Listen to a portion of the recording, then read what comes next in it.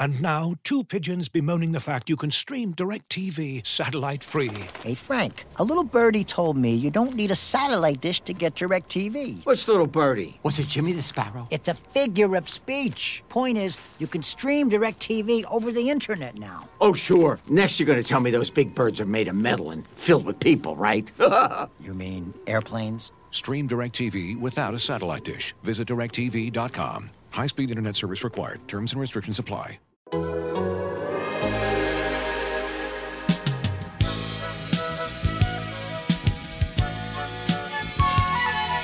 Hey, what's going on? Welcome to Raptors Reasonableness Podcast. I'm your host, Blake Murphy. Joining me on the line for this Wednesday morning Freddie Gillespie emergency episode, Eric Green. Eric, what's up, man? Not too much. It's WrestleMania week, baby. Let's go. Doesn't OG Anunoby know it? He does. Still confused about what happened there, but we'll get into that in a little bit. We sure will. This is, we're doing the card rundown, all these video graphics of, Eric looking like Sami Zayn and me looking like Kevin Owens as our kind of avatars move around to hype the podcast to come. This is Raptors Reasonableness. The Toronto Raptors did not have a winless week, so we're a little more positive today, even though they didn't send us into this podcast very well. As a reminder, before we get going here, in addition to this podcast, you can go to theathletic.com/we6 and get access to the written side of the site for $3.99 a month, not as you have it in the sheet, Eric, per week. Oh, this cool. This is what I get for handing any amount of responsibility to you. This is your running point guard, like, I don't know. I don't want to be mean to DeAndre Bembry after I wrote that fun feature on him this week, but Stanley Johnson. Yeah, it's a fast break, and I got the sunglasses on, Stanley Johnson styles. Yeah, theathletic.com/we6. Again, you can get a discounted subscription there, or click off any of our articles, and then there's usually something that pops up. Or just shoot us a message. I don't know. There's always something kicking around. Theathletic.com/we6. Eric had a very good feature on the newest Raptor and the newest Raptor fan favorite, and the newest tag team partner of OG Anunoby, Gary Trent Jr. He's no longer the newest Raptor, by the way. Well, he is, because that's not official until tomorrow. Okay, fine. Freddie Whatever. is the best way to be correct is technically correct. Go on. Yes. All I was going to I was about to say nice things about your Gary Trent feature, which I finally got to read yesterday. But screw you now. Now we'll talk about my DeAndre Bembry feature and the candles I'm burning right now, as he pushed me toward sage burning and candles and all that stuff. In seriousness, your Gary Trent feature, speaking to his father, who also played 13 games for the Raptors. It was really fun, really well done. Did you have any takeaways from it, or anything that didn't make the piece that you wanted to share? No takeaways. I mean, it was nice to speak to both of them, and like what I originally thought was going to be sort of a standard profile on Gary Trent Jr. ended up becoming more of a piece about parenting, and I don't know, maybe that's because every second week a friend of mine has a new kid. That's not a humble brag about how many friends I have, although I am very popular.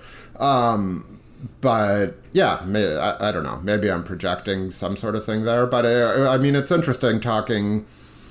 The most interesting thing for me was sort of, it wasn't my lead, but it was near the lead.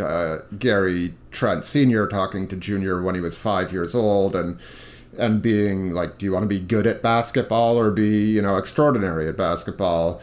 And I just fundamentally don't understand how any 5-year-old can answer any question about, the future with that much certainty and also stick to it. So that's sort of remarkable in my mind. But it was interesting to hear about the relationship. It was sort of fun to hear about, Gary Trent Jr.'s sort of foggy memories of being picked up by Yao Ming and crying when he was a kid. It was cool. And it sounds like they have a pretty solid relationship still, despite, what could be a complicated situation when a father's really pushing a son.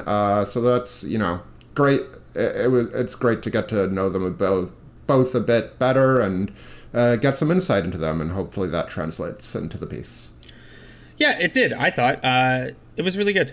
I enjoyed it. Thanks. I also had that DeAndre Bembry feature where we talk a little bit about spirituality and how he maintains his positive energy and through a pretty tough season where he's been in and out of the rotation and stuff.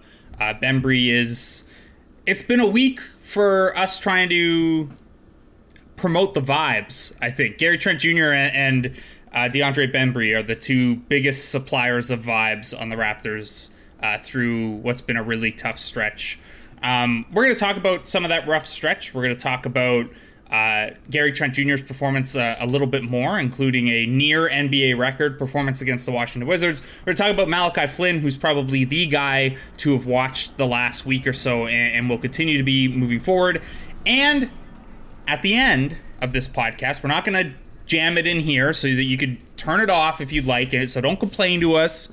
But this week's edition of Raptors Reasonablists will become WrestleMania Reasonablists in maybe 25 minutes here. Eric has some fiery takes. If you've ever thought Eric's takes on the Raptors were too lukewarm, too tepid, boy, will you enjoy Eric's WrestleMania takes. He's fed up. WrestleMania Reasonablists coming at the end of the podcast, and then who knows? Maybe what was it you wanted to call your Blue Jays takes? Blue Jays Irrationalists. Somebody suggested that, which is fine. I don't care. We just call it Bird Brains. That's good.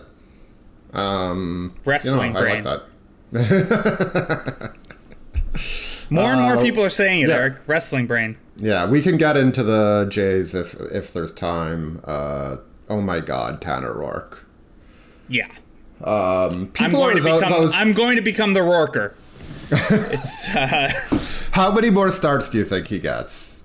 I mean, so much of that depends on health, but does it at a certain point? I mean, what are you going to do? Start Trent Thornton? Start literally anybody for one inning. It's just that their next two guys up are both hurt right now, right? Yes, I understand. Yeah, I'm really excited for if Hatch gets things together. Eno Saris, our friend over on the baseball side of The Athletic, has really sold me on him with his stuff metric. If he can learn to command it, he's going to be a guy. But yes, to your point, I think if anyone thought TJ Zoik was going to be the next man out as the Jays get healthy, that could be Rourke. Yeah, he's not good. All right, speaking of roster moves, Eric, before we get into WrestleMania, before we get into Malachi and Gary Trent, the Raptors will make a signing on Thursday. Sources have told myself and Shams Charania at The Athletic. The Raptors will be signing G League standout Freddie Gillespie, a former Baylor product who's made his way to the NBA through Division III basketball, won Pac-12 Most Improved last year heading into the draft, and then was a top pick in the G League draft and was one of the most improved players over the course of the season in the G League bubble. A little undersized at 6'9", but a strong rebounder, 7'6" wingspan. I saw someone, one of the draft people, describe the combination of his hands and length as creating a good catch radius when he's on the roll, which is a term I really like. And he works his tail off defensively. So, no, he's not 7 feet tall and 250 pounds, and you can't teach that. But I'm excited. He's, I got asked a couple times in the last few weeks, who would I give a shot to, especially now that Alize Johnson, appears to be sticking with the Nets. And Gillespie was at the top of my list. I think he's shown a lot of improvement in his final year at Baylor and in this first year in the G League. And it kind of makes me wonder, if he did this kind of grinding it out on his own through D3, through only a short stint at a good program, and then in a 15-game G League season, what does this guy look like after a full summer of NBA development? I'm excited. I don't know if he'll, the Raptors have no players right now, so maybe he does factor in right away as they continue this 9-game and 14-day stretch. But yeah, he'll be signed Thursday. Eric, any thoughts? I guess my first question for you would be, you read my piece from Tuesday night that was a little critical of the Raptors for sacrificing depth to save some money these last couple weeks. And I guess my question would be, do you agree with that take? And what do you think about them plugging the hole with Gillespie? I don't have any Gillespie takes. I just haven't seen him play to the extent that you have. But I'm glad to see a guy get a chance, and I trust your takes in general, even though you, and only you, said that Aaron Baines would be a good signing. But, yeah, I mean, as you laid out in your story, it's more complicated than simply the Raptors were cheaping out and keeping the costs down, given all that's going on with them this year, and maybe to save a little bit for the future.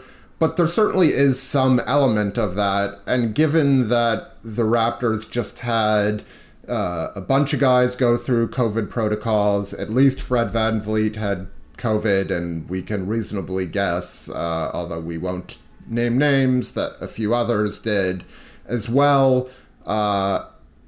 Not giving as much depth as possible, or not even as possible, but not even adding any depth to the point where, because Fred VanVleet gets injured and OG Anunoby gets tossed out of the game, Pascal Siakam is suddenly playing 76 minutes combined in a back-to-back. Even if there's no travel, that's not what you want for a guy who's less than a month removed from COVID protocols, when we still don't know a whole lot of things about the virus and its long-term effects, if he indeed had it, which again, we're not speculating on.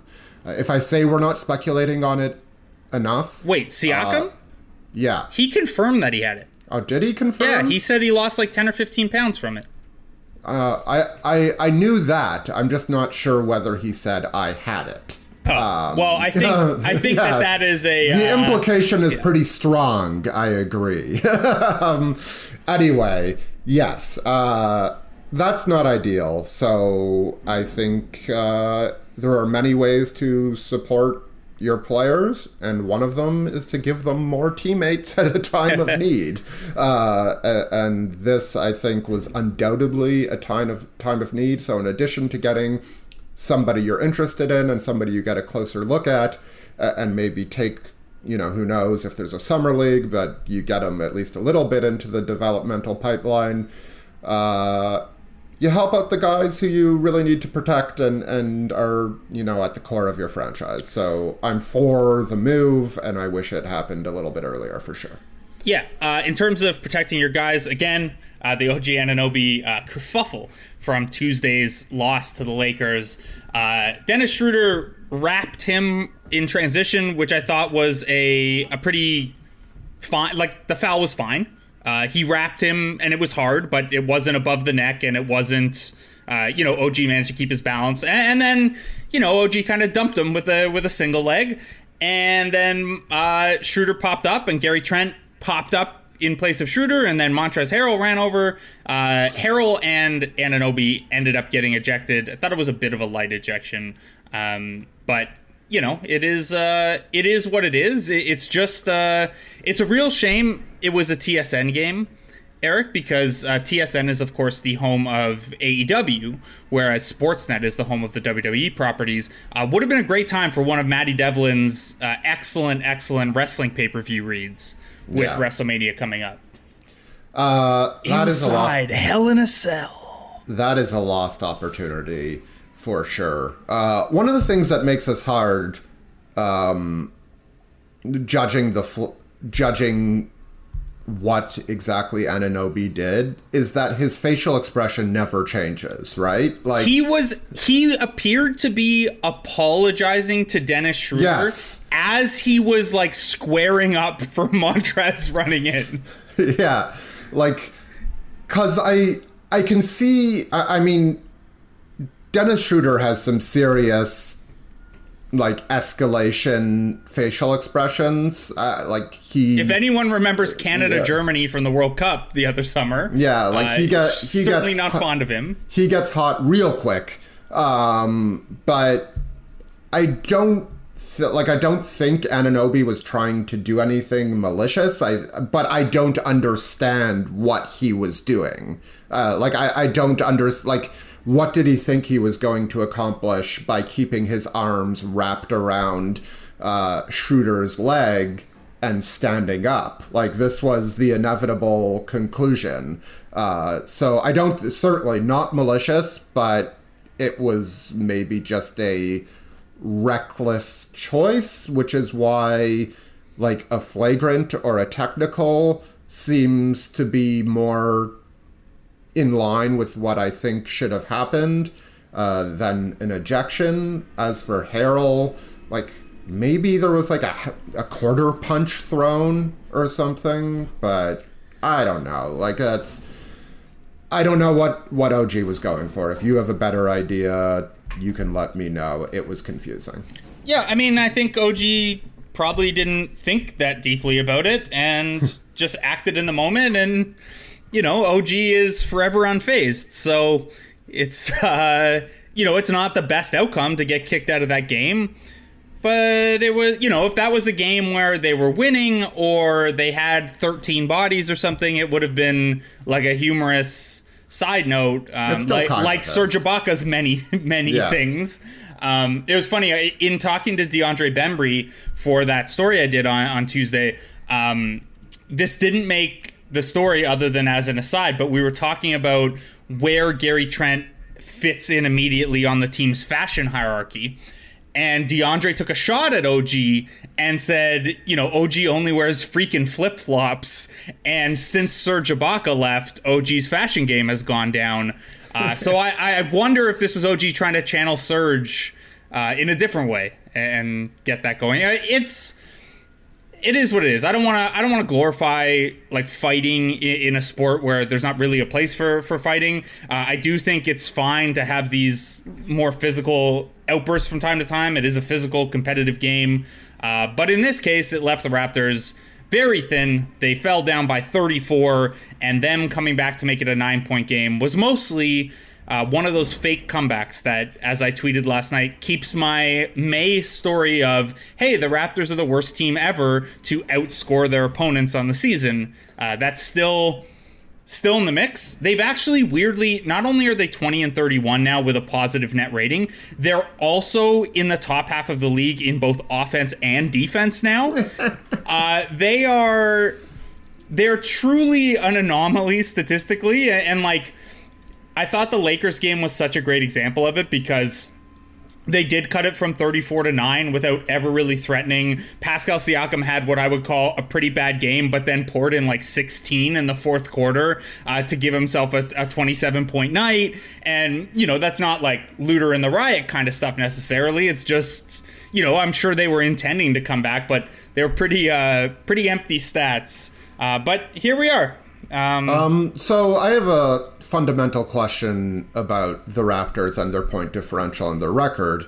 Are we going with they're trying to be, I mean, they're not trying to, but they're going to be like the best bad team ever or the worst good team ever? I'm going to say they are the best bad team ever because I think after a certain sample, you're winning or losing these games, right? Like Portland has the same point differential as the Raptors, and they have almost the inverse record. And Damian Lillard has not swung, 10 wins like that. But Damian Lillard is statistically like the only player in NBA history who is demonstrably clutch. Like it's actually a thing for him. So like, at a certain point, you're winning or losing these games, and yes, your net rating and your simple rating system and stuff like that are better indicators of future performance.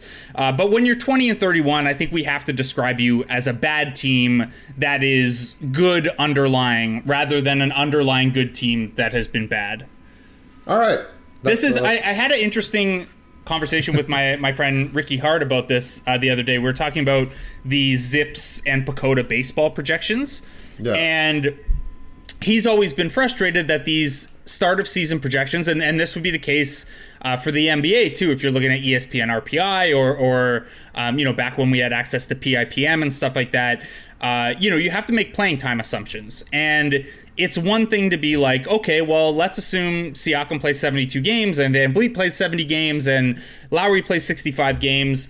But it's not as simple as that, because realistically, when you're talking about running 10,000 simulations or whatever, there are some simulations where Lowry plays 5 and VanVleet plays 5 and Siakam plays 5 and it's just a disaster. And then some where they play every single game. So the way you have to frame these things, and the way that a system like Zips at Fangraphs works, is they try to find the true talent level of these teams with different assumptions. And so, the computing power necessary to go through every possible iteration of this guy's in the lineup, this guy's not, is just too much. It's not worth it. The return isn't there.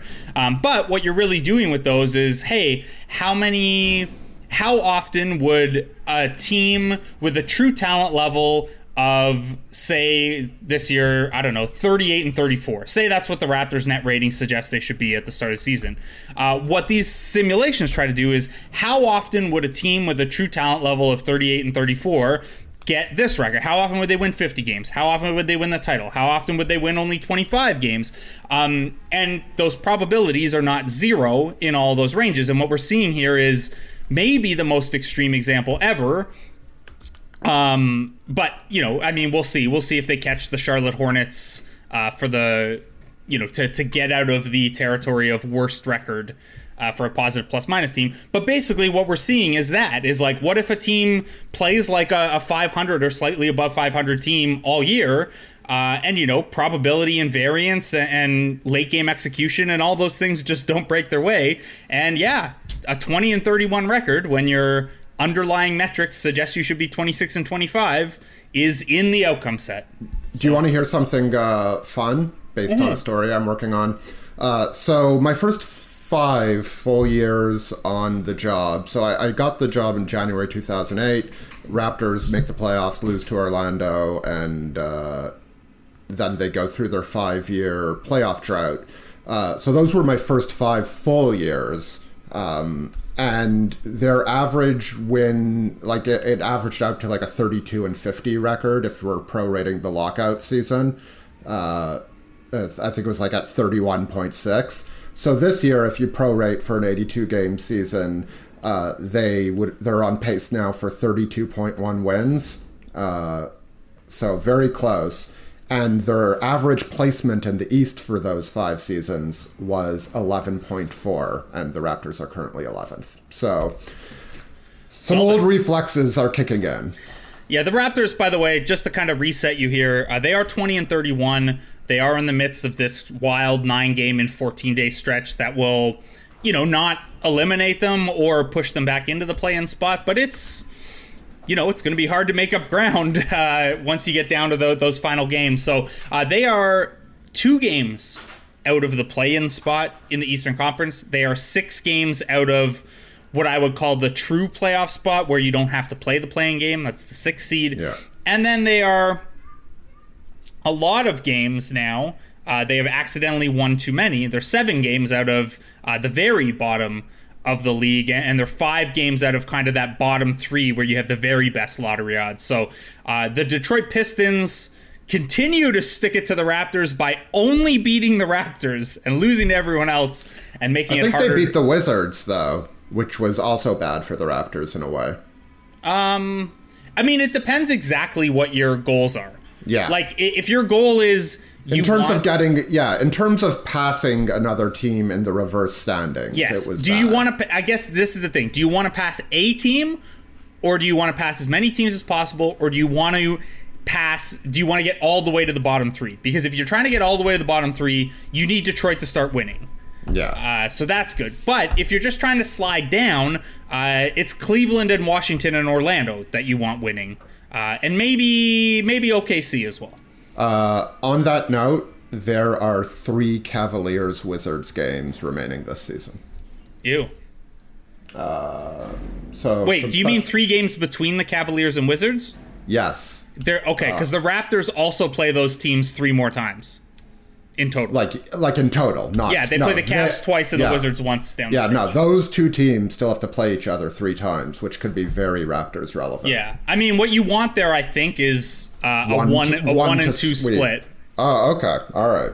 Oh, you were going to say you want one team to win them all so the Raptors can slide below them. Yeah, but, who knows? Yeah, I mean, I guess we'll see...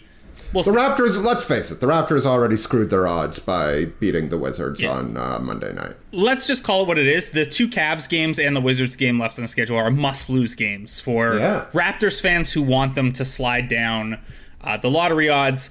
If you still want them to make the playoffs, which internally they would surely tell you they do, that puts Thursday's game in a pretty big spot. They're playing the Chicago Bulls. The Bulls are the team that they are right behind, the team that's currently in that final play-in spot.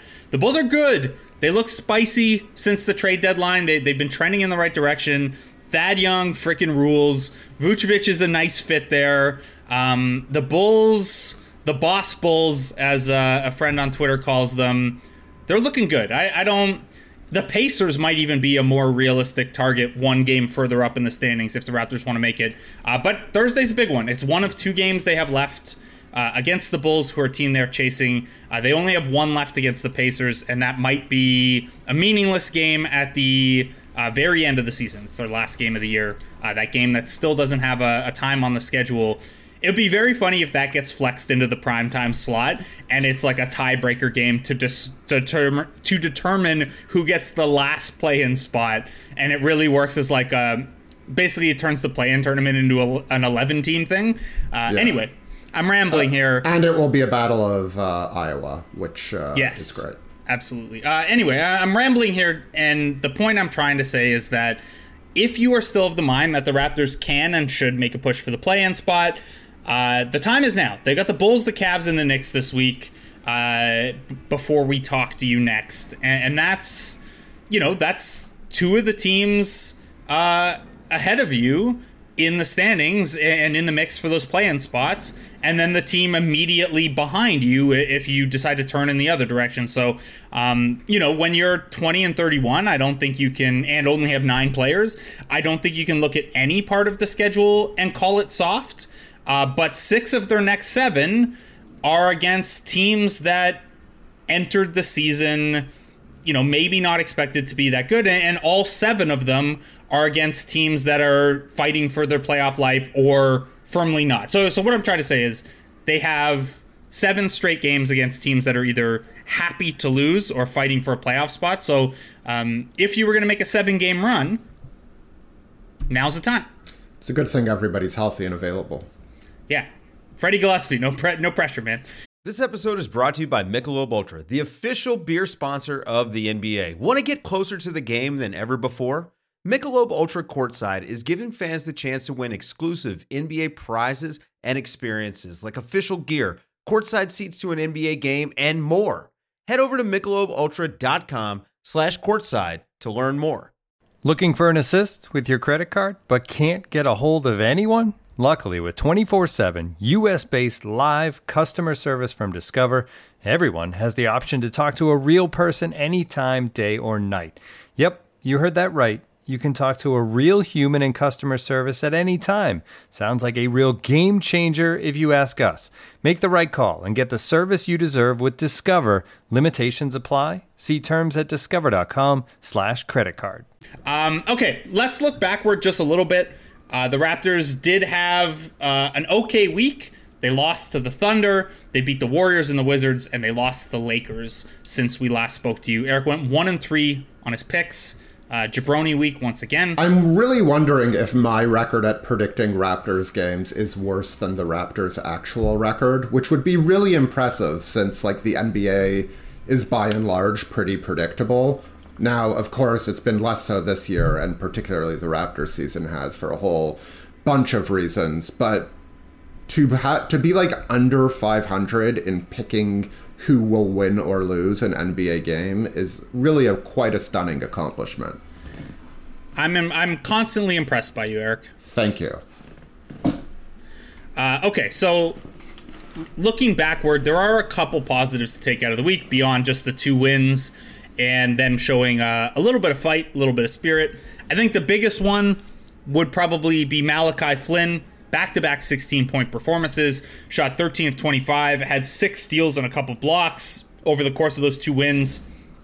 And then even in the loss against the Lakers, and some of that was garbage time, 11 points, 8 rebounds, 4 assists in 33 minutes. He's been a little bit spicier, looking for his own offense. He's been, I think, really good defensively. Where are you at on Malachi Flynn, Eric? And, we kind of teed up 2 weeks ago or a week ago that, with Lowry down and then Van Vliet down, this was his time.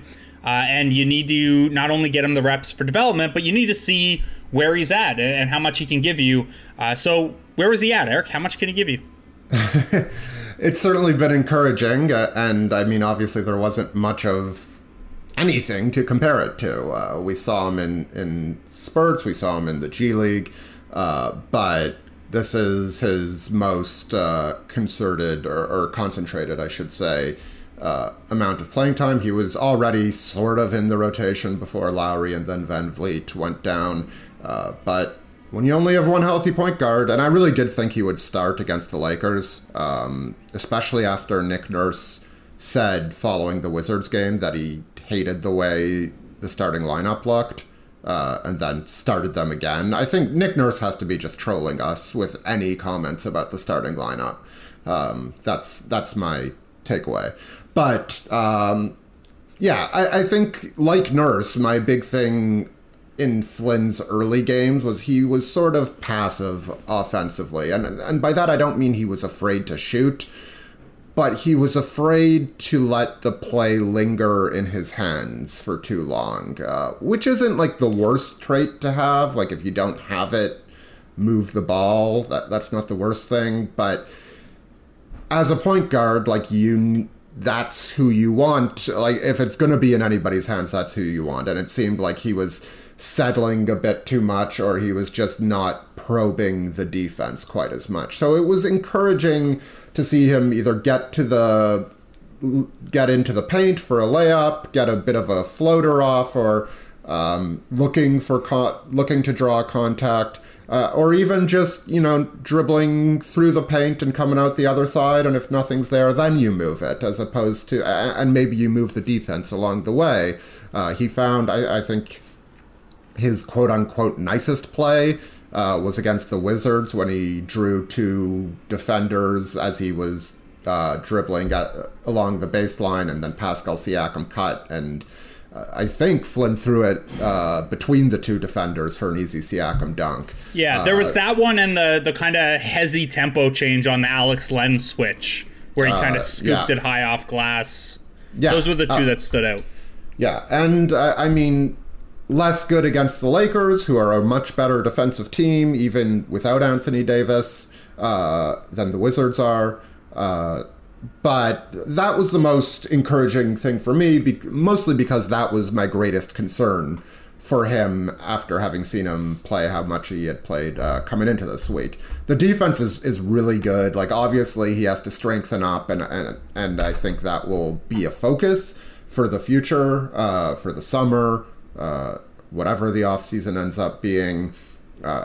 But to be honest, you haven't seen that like really cost him that much defensively. Now, I don't think the Raptors are being as flexible with him defensively as they are at times with Lowry, certainly, and Van Vliet on occasion. But they want to get to that spot where they can be, so that will be a work in progress. But his instincts are there, man. Like it's not just like the strip steals of a big man. He had one of Alex Len the other night against Washington. Those are the plays that everybody associates with Van Vliet. He just knows where to be for the most part, to the point where when he makes a mistake, it's kind of jarring. So I think the defensive signs, while he's not like a lockdown defender, he's really good on that end. Yeah, I've been really impressed, and I think, for a guy like Flynn, we talked a lot about at draft time. I know he's a guy you were high on. You kind of have a type. And we thought the defense might translate because of how good he was at the last level.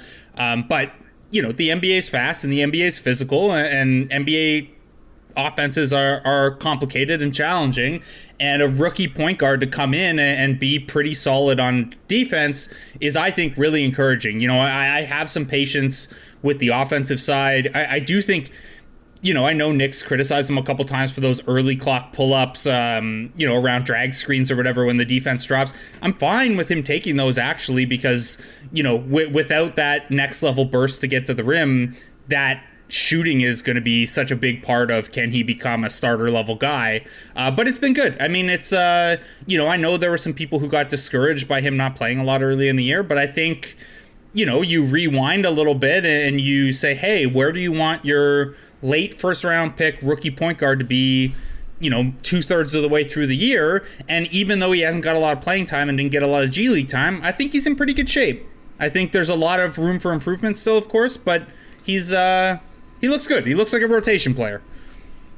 Yeah. I mean, if he's their backup point guard heading into next year, I don't think anybody will be surprised or particularly worried. Like, you know, growth is important, and, you know, that's something the Raptors are always deeply focused on, but certainly this increased playing time has him trending in the right direction, and that's mostly what you can hope for.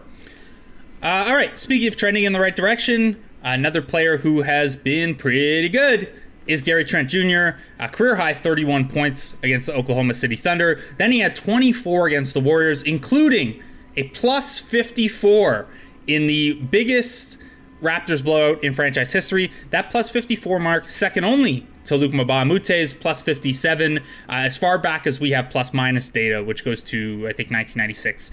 I should know that since I was the one who told the broadcast, but I forget. I think it's 1996. So Trent, you know, we're going to talk about this similarly to Flynn, and I don't want to, like, gloss over the negatives necessarily in a 2-2 week where they continue to struggle, but I think there's been enough negativity the last couple months that we can pick out the positives like Flynn, and I think Trent has certainly been a positive, and I think you've seen an ability to get himself open for threes off the ball, which is really great and really important. The footwork on his step back mechanics are really strong, and then the one thing that, you know, I maybe didn't know he had quite as good in Portland is, like, he has pretty good footwork around pin downs and coming around screens and stuff like that. And that's, you know, Norm was kind of the pin down king, and Trent certainly does not have Powell's ability to burst to the rim and put pressure on the rim. And I don't know, you know, we're a little ways away from Trent even having enough reps to judge whether that's going to be something he can do. But if you're looking at, you know, what role Trent plays right now and what role he might play with this core, yeah, sure, there's still a big premium for this team on putting pressure on the rim, and it's something they'll need to address. But I think, you know, Trent's ability to get himself free for shots within the flow of the offense and once in a while create a little bit for himself, encouraging so far. And I think there's going to be ups and downs, and he's obviously going to be asked to do a little bit more than he has in the past down the stretch here, but he's looking good. Also, he's just he seems like a cool guy. Yeah, I love the hand gestures and the We the Norths. I've enjoyed the work.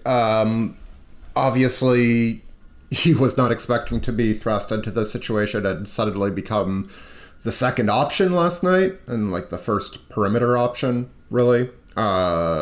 So it's hard to judge too much. I do think they're going to have to figure out what they're doing in terms, and this is a team question, not as much of a Trent question, although I'm sure they'll work on it with him. They need to create some better looks in the paint. They just do. Or else it's going to be really hard to have Keon Johnson, baby.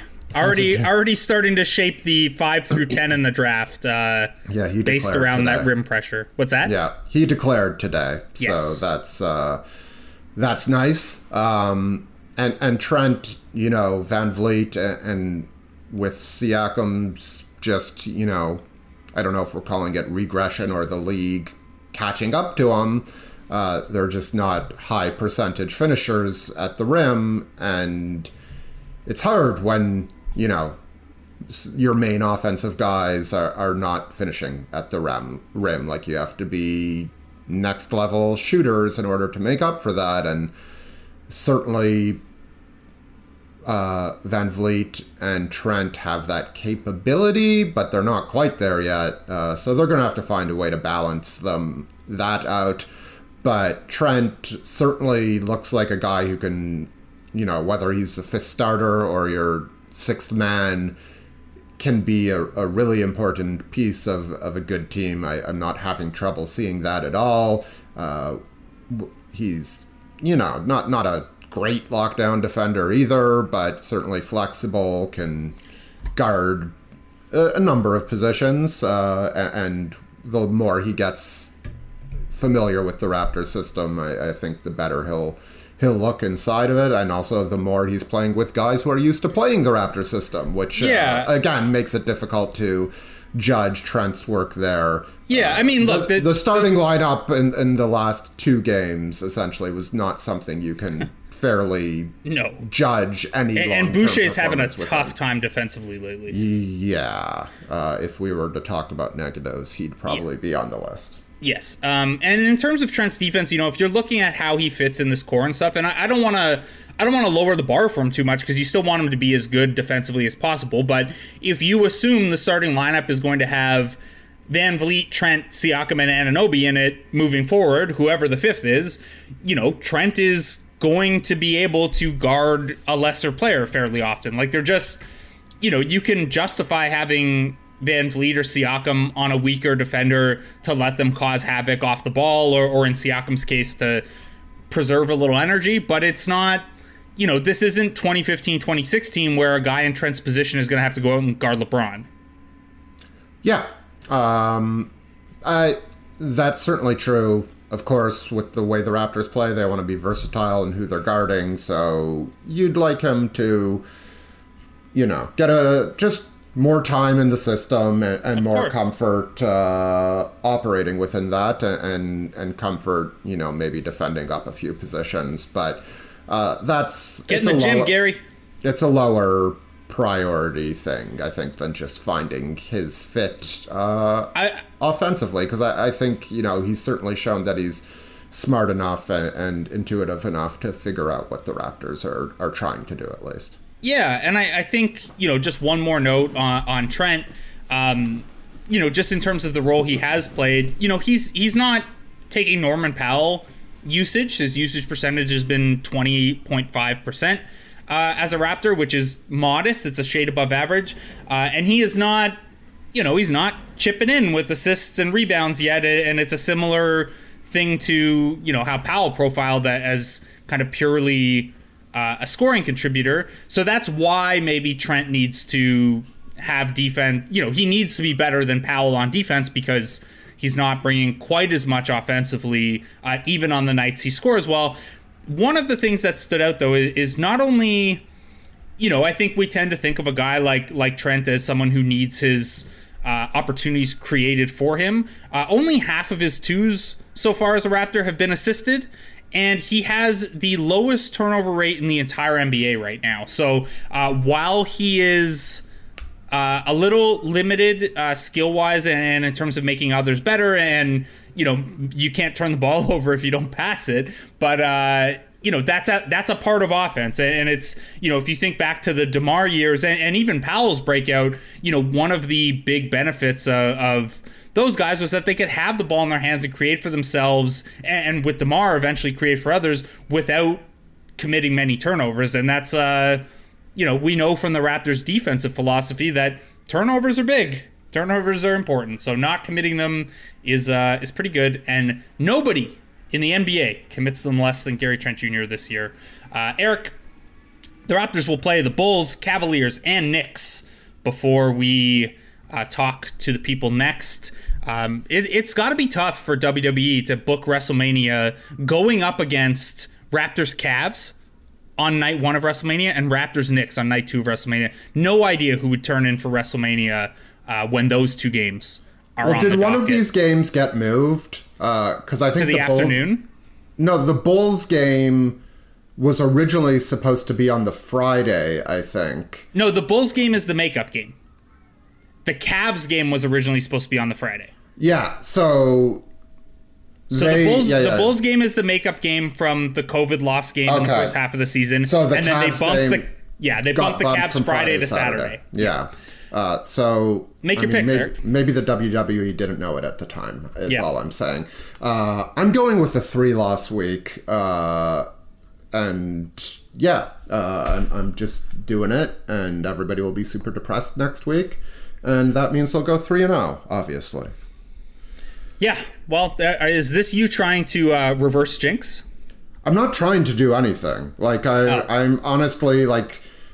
Just having Van Vliet questionable or out, like Nick Nurse didn't sound confident about getting anybody back for the Bulls game, makes me, it's hard to predict that roster to win any game right now. Against the red-hot Bulls. And then, like, the Cavs are probably the best shot, but the Cavs just spanked the Raptors a few weeks ago. I mean, again, under difficult circumstances, but it's not like the circumstances are going to be awesome on Saturday. The Dream has no memory of that. That game did not happen. And then, the Raptors are automatic loss on back-to-back. So yes, 1 and 400 this year or whatever. 1 and 10, yes. Yeah, close enough. And I'm sure their net rating is also bad. Yeah, I would bet so. All right, Eric. That is the end of Raptors Reasonableists for this week. We're now going to give you, I don't know, maybe 8 or 10 minutes. We're going to turn things over here to WrestleMania Reasonableists. This weekend is the 2-night granddaddy of them all, WrestleMania Saturday and Sunday. The showcase of the Immortals. Coming out of the Yuengling Center just down the road from the Raptors, the home of Omos, where he played his college basketball. If you didn't know that, there's a little nugget for you. Yeah. This is in seriousness, to any listeners who don't want to hear about wrestling, that is the end of the Raptors. That's 45 minutes on the Raptors. We're going to talk wrestling for these last 10 minutes, so feel free to turn off now. Eric, WrestleMania, if you are the type of casual fan who just looks at the card and tunes in for the Royal Rumble and WrestleMania or whatever, the card doesn't look that bad on paper. There will probably be some good matches. This is the first time fans have been in attendance in like 14 months or 13 months or something. So that could add some extra energy. But how they've got here has really frustrated you. It's almost the opposite of the Raptors, where there's been a lot of good process, poor results.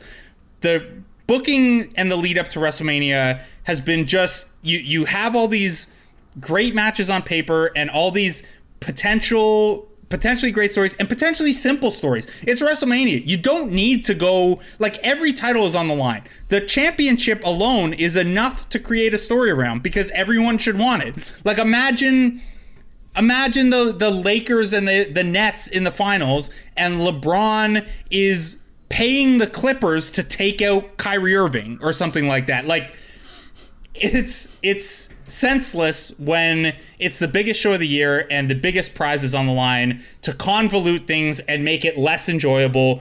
But in my mind and in yours, that's where they are. They have the storytelling leading up to WrestleMania has turned you into an unreasonablist.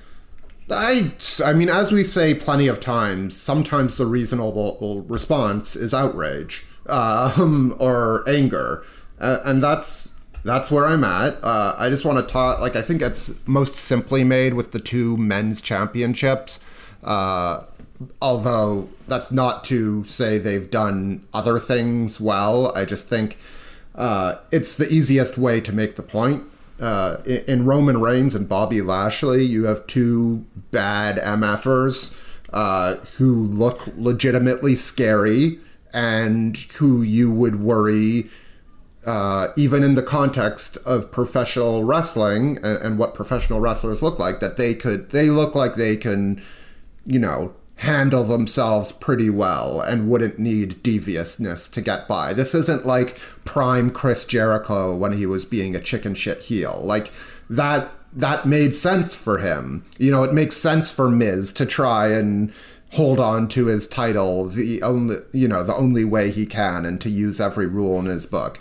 But like Bobby Lashley has muscles on muscles, and Roman Reigns like talks about how he like controls everything around him, and obviously is in pretty decent shape himself. And yet Roman Reigns, I think he's fought in every pay-per-view since he returned at SummerSlam, and I'm not sure he's gone over cleanly in any match.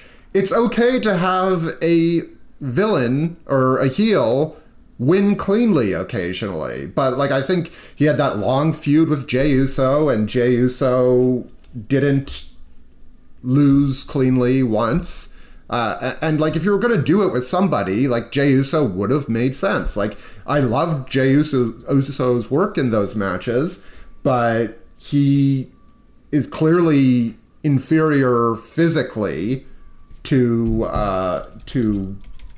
Reigns, and yet Reigns needed help. And then with Owens, I think they had 4 matches, and not one did Owens lose cleanly. So it's really tough to get behind Roman Reigns as this big, scary guy. And in the same vein, like they had a ready-made angle with Bobby Lashley and Drew McIntyre, both like who sort of had journeyman careers. They were the Slammiversary main event 5 years ago. Seriously. They've had journeyman careers and have made their way to, main event status in their, I don't know how old Drew is, but Bobby Lashley, I think, is 44, which is crazy.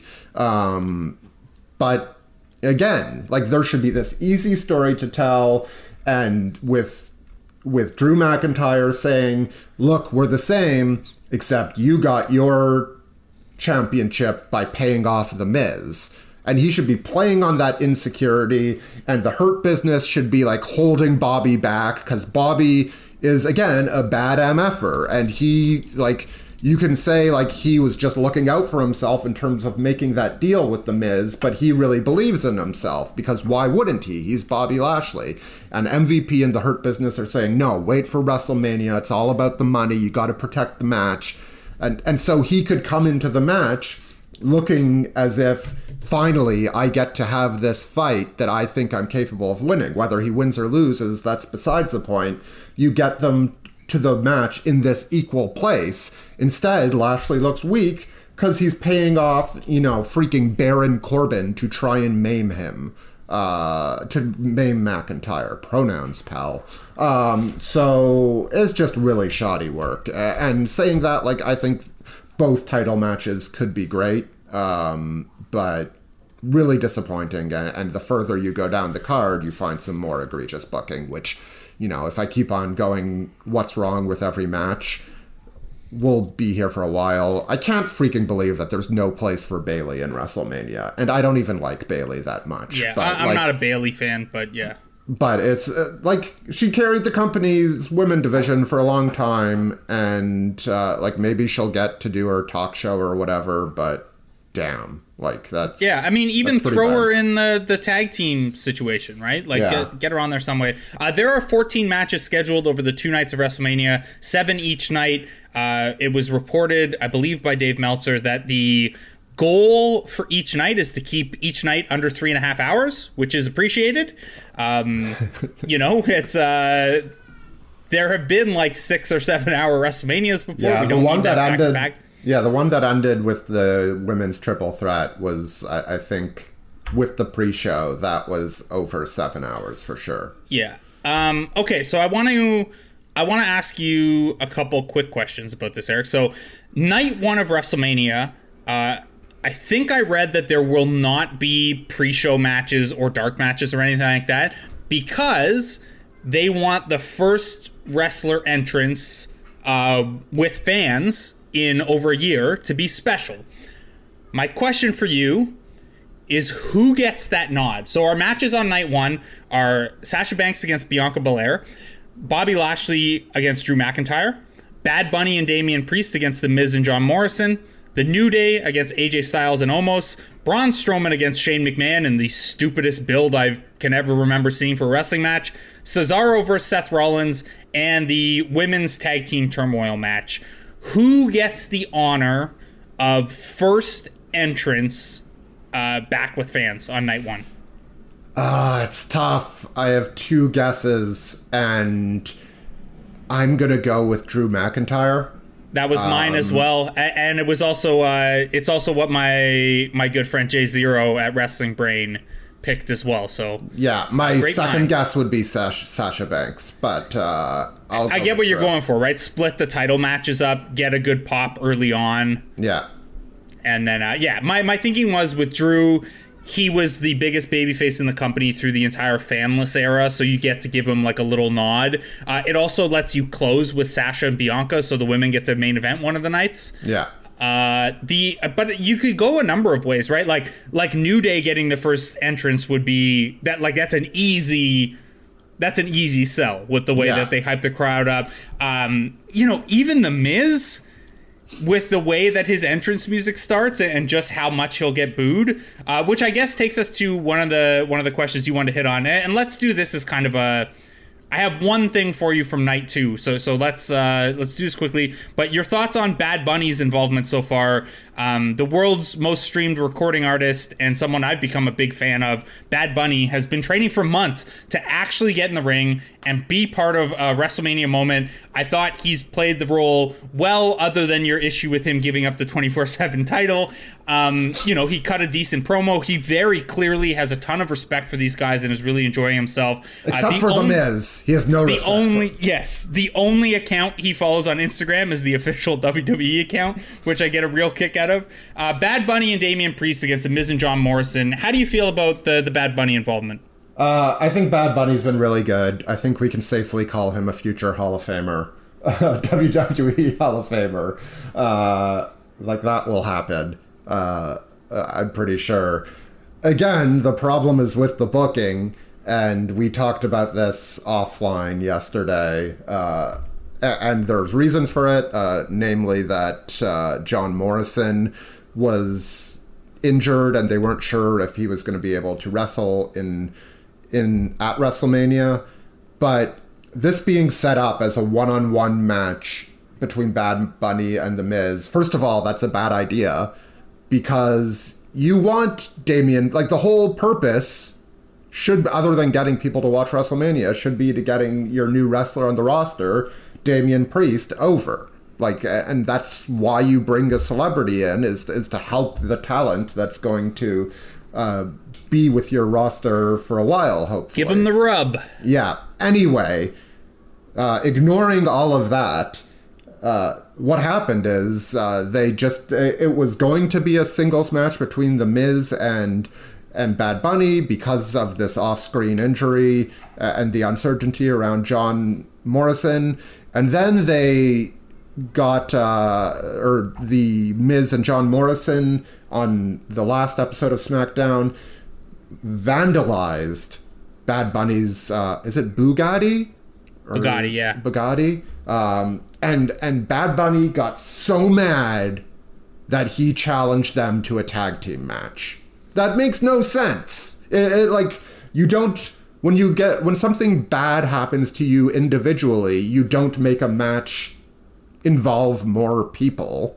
I guess what they're going for is because John Morrison himself was involved in the vandalization, then, he wants his hands on both of them. Yeah, but that did not come across. It was bad booking. Like you said, if they were unsure about John Morrison, it would have been cleaner to write him out of a potential tag team match, as opposed to writing him into this. It has just made Bad Bunny look weak, in my opinion. But I think the work that Bad Bunny is doing has been very good. All right, second night, we'll run through the card here. Roman Reigns against Edge against Daniel Bryan. You got Asuka against Rhea Ripley. The Fiend against Randy Orton. Yes, that's right. Opening day starter Dylan Bundy. WrestleMania main eventer, The Fiend. Everything is happening for me, even though that storyline's gone on about 6 months too long. Big E against Apollo Crews in a Nigerian drum fight. Riddle against Sheamus, Nia Jax and Shayna Baszler against the winners of the Tag Team Turmoil match from night 1, and the match that I wanted to ask you about, Kevin Owens against Sami Zayn with Logan Paul somehow involved. Obviously, the storyline here has been a little bit silly, but as a longtime fan of Kevin Steen and El Generico back to their Ring of Honor days, the fact that these two are getting to have a WrestleMania one-on-one match, like, legitimately touches me. Like, lifelong friends who have had this enormous feud that spanned years across multiple federations, getting to have a WrestleMania one-on-one match with the added wrinkle of the alignments switched for the first time, where I think this is the first time they're having a feud where Owens is the face and Zayn is the heel. Where are you at on that one? This is the French-Canadian match on the card. It's probably the one I'm most looking forward to on night 2. Man, I just love both of those guys. Yeah, it's awesome. They're both, like, so well-rounded. Like, I think you'd probably say that both of them are, like, a bit past their in-ring peaks, maybe, just because of the wear and tear they've taken. But they are among the company's best storytellers in and outside the ring. I have a feeling that, like, I really think Logan Paul is going to help swing the match for Sami Zayn. I think that's where we're going.